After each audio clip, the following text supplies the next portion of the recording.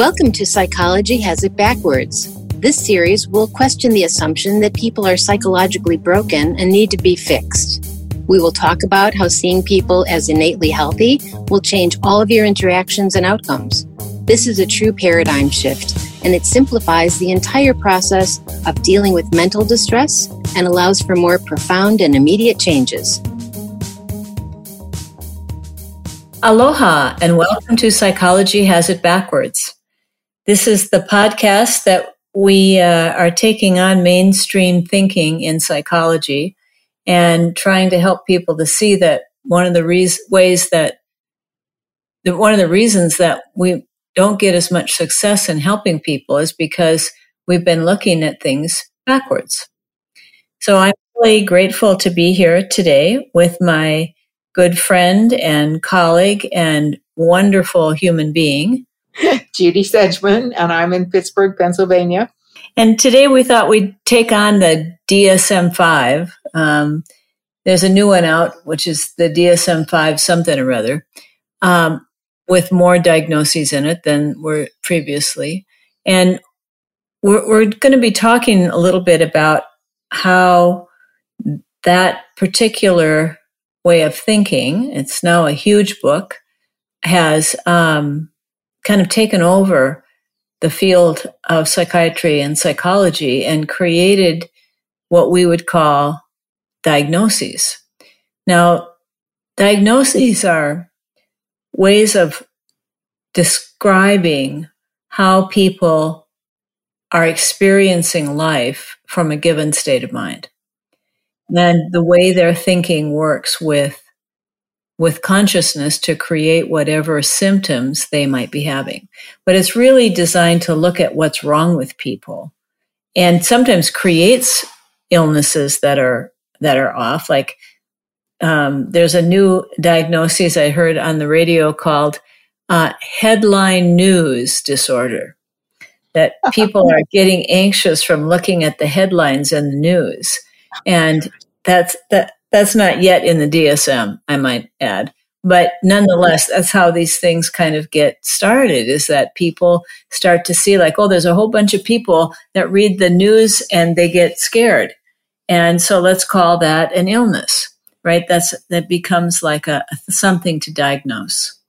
So as we have gone through, like when I started off as a therapist, the book was pretty small, and it was basically, did you have anxiety, or did you have depression, or did you have mood disorder or some other psychotic episodes like schizophrenia or bipolar, and then personality disorders. So we kind of divided up the group into people who have fearful, insecure thinking and create anxiety in lots of different ways and then act in lots of different ways as a result of those anxieties, those fears, those thoughts.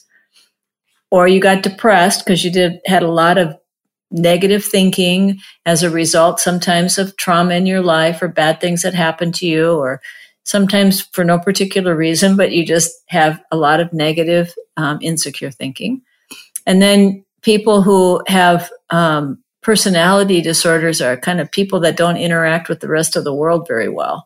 So they tend to have trouble with a lot of their interpersonal relationships. Sometimes they can do well at business and other things, but not so well in interpersonal relationships.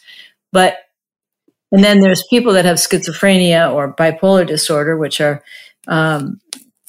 ways that the mind creates several realities at the same time. I mean, that's very simplified, I understand. But if you put down like what's wrong with people, you can pretty much put it into one of those four categories. And it's interesting because all human beings fall into these categories no matter where they live. It's not like culturally based.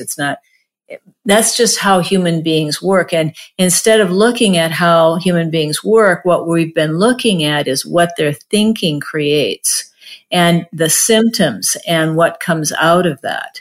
And that's really where the problem started, because people started then to look at these diagnoses not as just a way to explain how people use thought in a way that's not healthy, but they started using it as things, and we developed diagnoses, and diagnoses then became a thing to have, a thing to manage, a thing to provide medication for, a thing to do something with. But it's really not.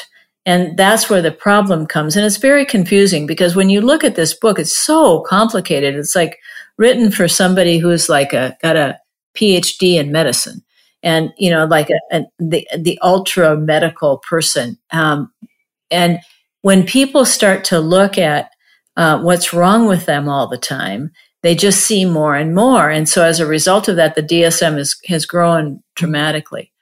But that's kind of what we wanted to kind of look at, is that when we're looking at what's wrong, we get stuck in that. And everything that we do in the field now is about treating what's wrong with people.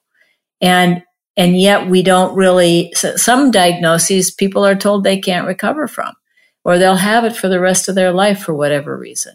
So it's like they have an illness that goes beyond just describing symptoms that a person is experiencing in that particular moment. So that's kind of what's happened as a result of it. I had a client one time who wanted me to see her 13-year-old daughter because her daughter had been diagnosed with social anxiety disorder. And her psychiatrist had told the mother that social anxiety disorder was an incurable illness. And I said, well, I would say that a person who manifests social anxiety disorder is shy and a little bit afraid of other people. And your daughter's 13. And I think that's a fairly common thing with 13-year-old girls. They get insecure about their looks and they're starting to develop as women, but they're uncertain about themselves. And it seems to me that telling her she's mentally ill is not going to make her feel better. And the mother said, well, I know, but the psychiatrist wants to give her medication and I don't want to put my daughter on medication and I just don't know what to say. And I said, well, you could say, cancel my next appointment, which was kind of rude. But honestly, I mean, you can't help sometimes but realize, and I don't mean to make fun of or deride or diminish the experience people have when they misuse their thinking. It's very real. Because as we're always telling you, our thoughts become real when consciousness brings them to life, and that appears to be the reality we're living in. But the truth is that if you give it a name and then you call it a disease and then you say it's incurable, you're creating more insecurity. Because the person came in, it's like if I go to the doctor and I get diagnosed with, let's say, bronchitis, and the doctor says, well, you've got a different form of bronchitis and it's never going to be different. It's going to be, you'll have it your whole life and you're always going to have to take this medicine and you'll have these coughing spells and you have to be very careful where you go and read the pollution index every day.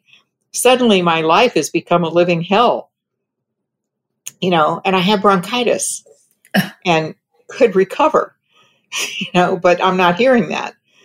And honestly, the most depressing part to me about the DSM is it leaves people with the impression that this is a list of human flaws and that people who are flawed are broken somehow and they can be helped, but they can't be cured.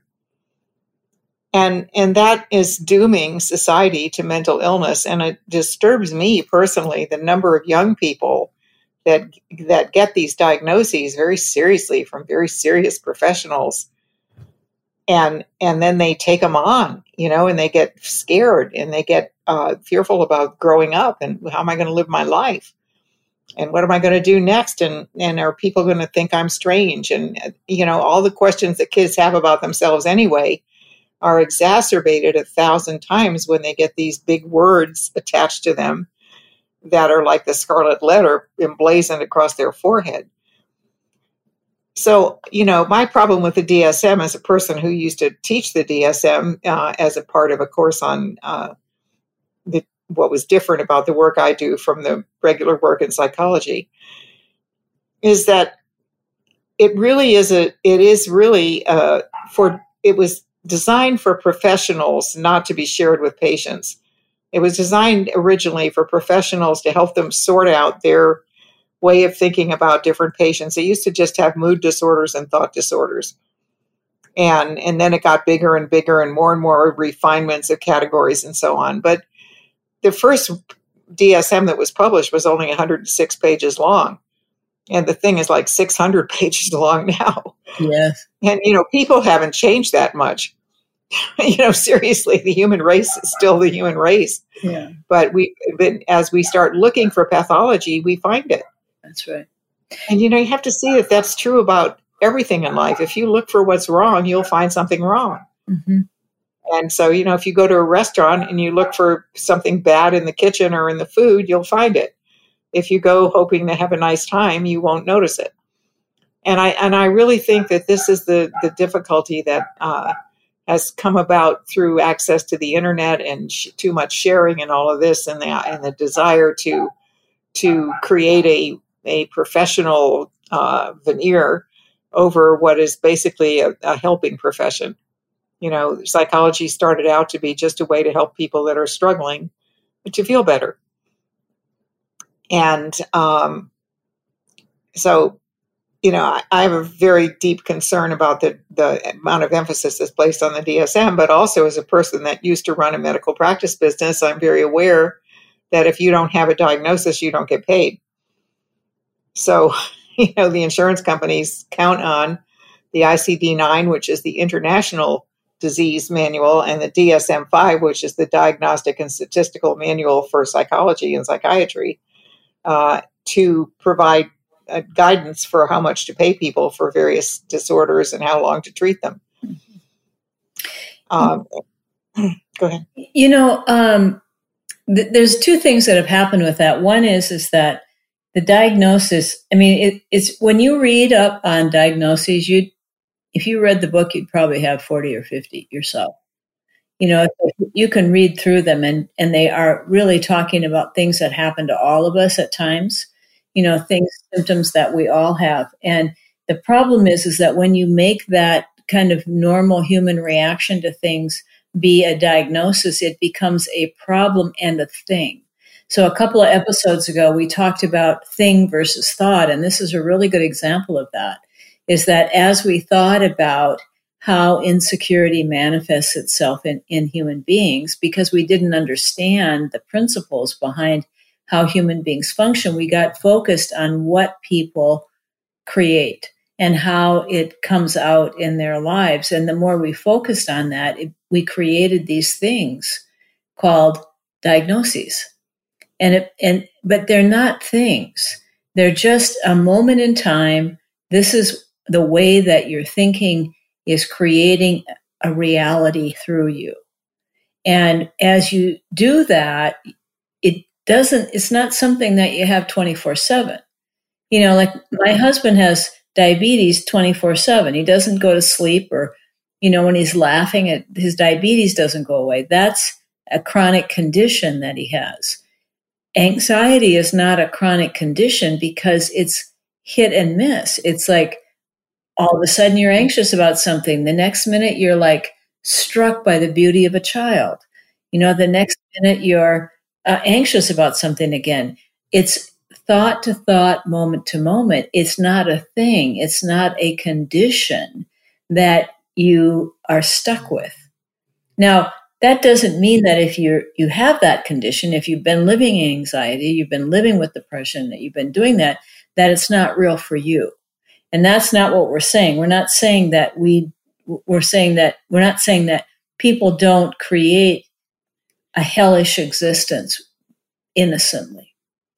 But when we don't understand how thought works, and we don't understand that we have innate health, we're like floundering. We're like we're drowning in water, trying to do anything we can to stay afloat, to be able to function, because our thinking, or the way we're using our thinking, is backwards. And so we're creating all of this turmoil in ourselves, and we don't know it. And because the field is so focused on having this illness, like now when you train as a graduate student, you have to do a treatment plan that's based on the diagnosis, right? So that you are treating that, so the insurance companies are happy that you're treating this illness. that really doesn't exist. It's just a description of symptoms. And the insurance company would be smarter if they would be focused on getting people to focus on the health in clients rather than on just treating the symptoms, because it's a step too late. So it's like it'd be like if somebody came in and was throwing up, then the physician was trying to give them better garbage cans to throw up in rather than what's making them throw up, right? Yeah. And so that's kind of what we're doing. We're teaching people how to cope with their anxiety, how to cope with their depression, but that's all what they're generating. So if we help them to step back and see how to stop generating that, you don't have to manage those symptoms, and it's not forever. It's really surprising to me how, it's thrilling actually, but it's also surprising every time I see it, how quickly people turn around when they realize the nature of thought and the illusions that we can create and how real they look to us. And I've seen, and people think this is strange, but that common sense makes sense to people.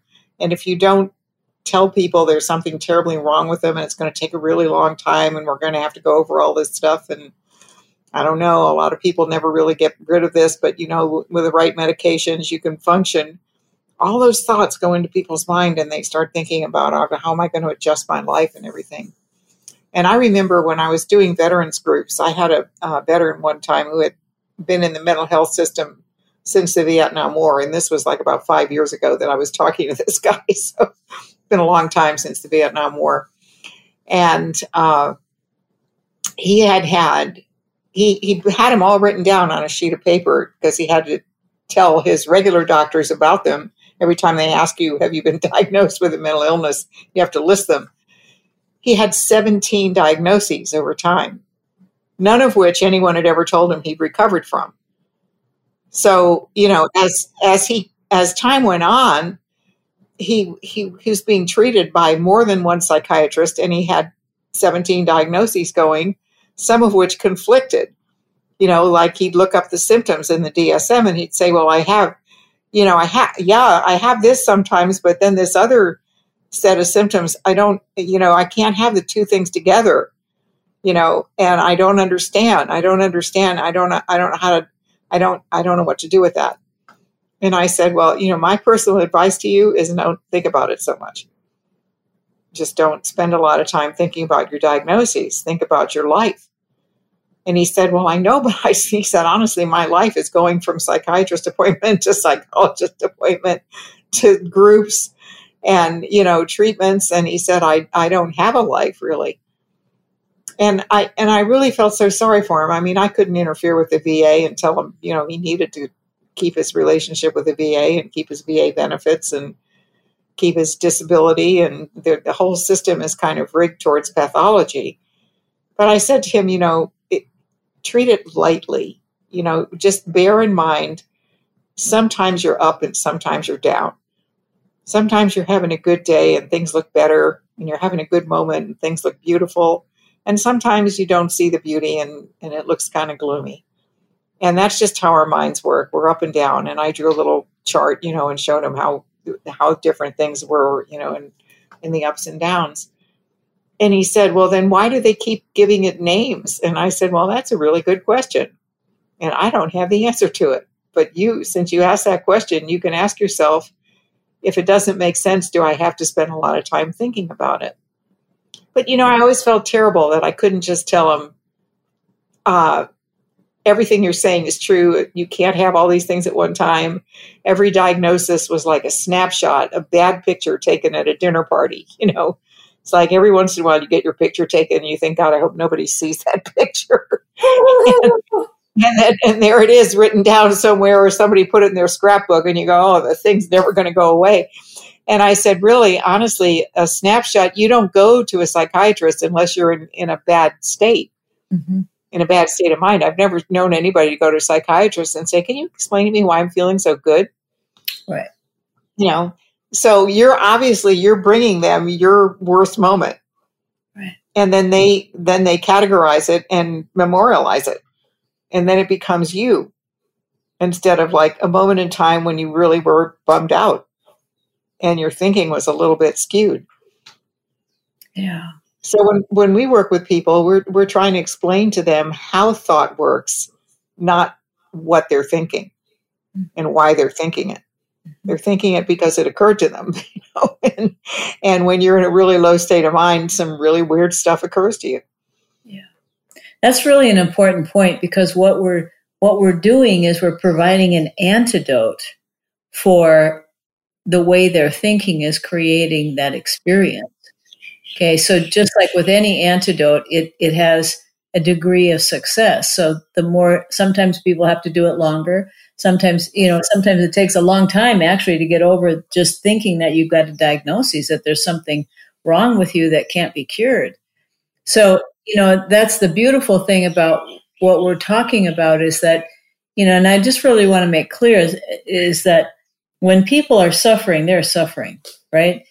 But when people are like trying to figure out what's wrong with them so they can feel better, that's what happens. We give them a diagnosis and then they get stuck right there. They can't see that there's the possibility for health, because people don't teach people about what the antidote is. They just teach them how to manage the symptoms, how to think differently, how to analyze their past to get some intellectual insight into why they are the way they are. But why the way you are isn't going to make you feel happy. I promise you. Because that's not what happiness doesn't come from the intellect. Happiness comes from that part of you that's before thought. And that's a very powerful thing. It is. I'm working on another book, and I've been writing. What I'm trying to do is write the first visit for a variety of cases to illustrate certain points and cases that I've worked on in the past. And as I reflect on these, several times when I saw people that were just really interesting, I would make notes. I didn't keep client notes, but I would make notes like just that I would understand, that nobody else would ever know who I was writing about. And so I've kind of gone back through those. I've written some of them up before, but I just realized the number of people that were so surprised when I wouldn't talk to them about what was wrong with them. It just kept recurring. The number of times people would want to tell me their whole history of being in the mental health system, and I would say, well, can we not go into a lot of detail? I get the idea that you've had kind of a crappy life. I get that. So let's just talk about where we are now and where we can go from here. And they were like, no, that, you're a psychologist. You're supposed to tell me how this happened to me. And I always am saying, like, no, it doesn't matter how it happened to you, because it's not real. It's something you thought of that plagues you now because you keep bringing it to mind.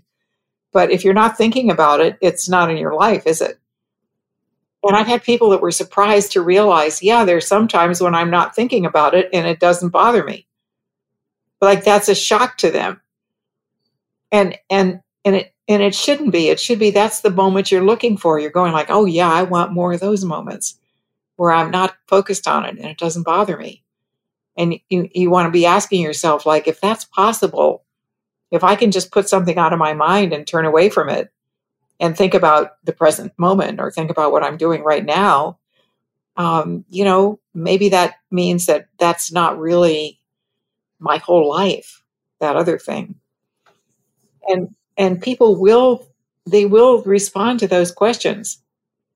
Like, it's funny, I was writing a chapter this morning and it involved a man who was elderly and crippled and with arthritis, and he had been this sort of a wild kid and a very powerful man. He'd been in construction and he'd worked these big buildings, and he was just a really strong dude. And then he fell and he broke a lot of bones and he went on disability. And then, he got old and he retired and he was miserable.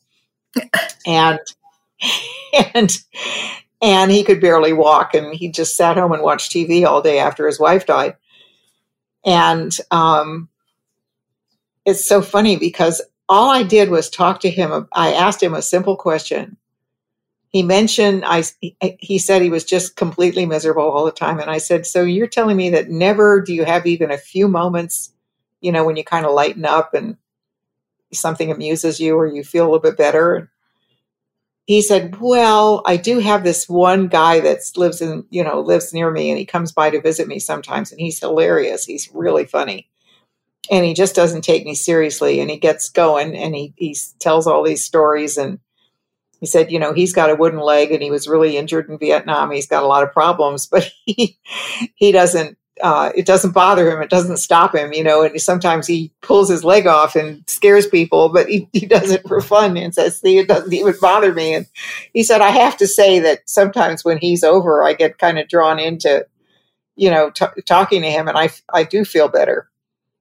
And I said, well, that's really interesting. And he said, well, why would that be interesting? And I said, well, why do you think it would be interesting?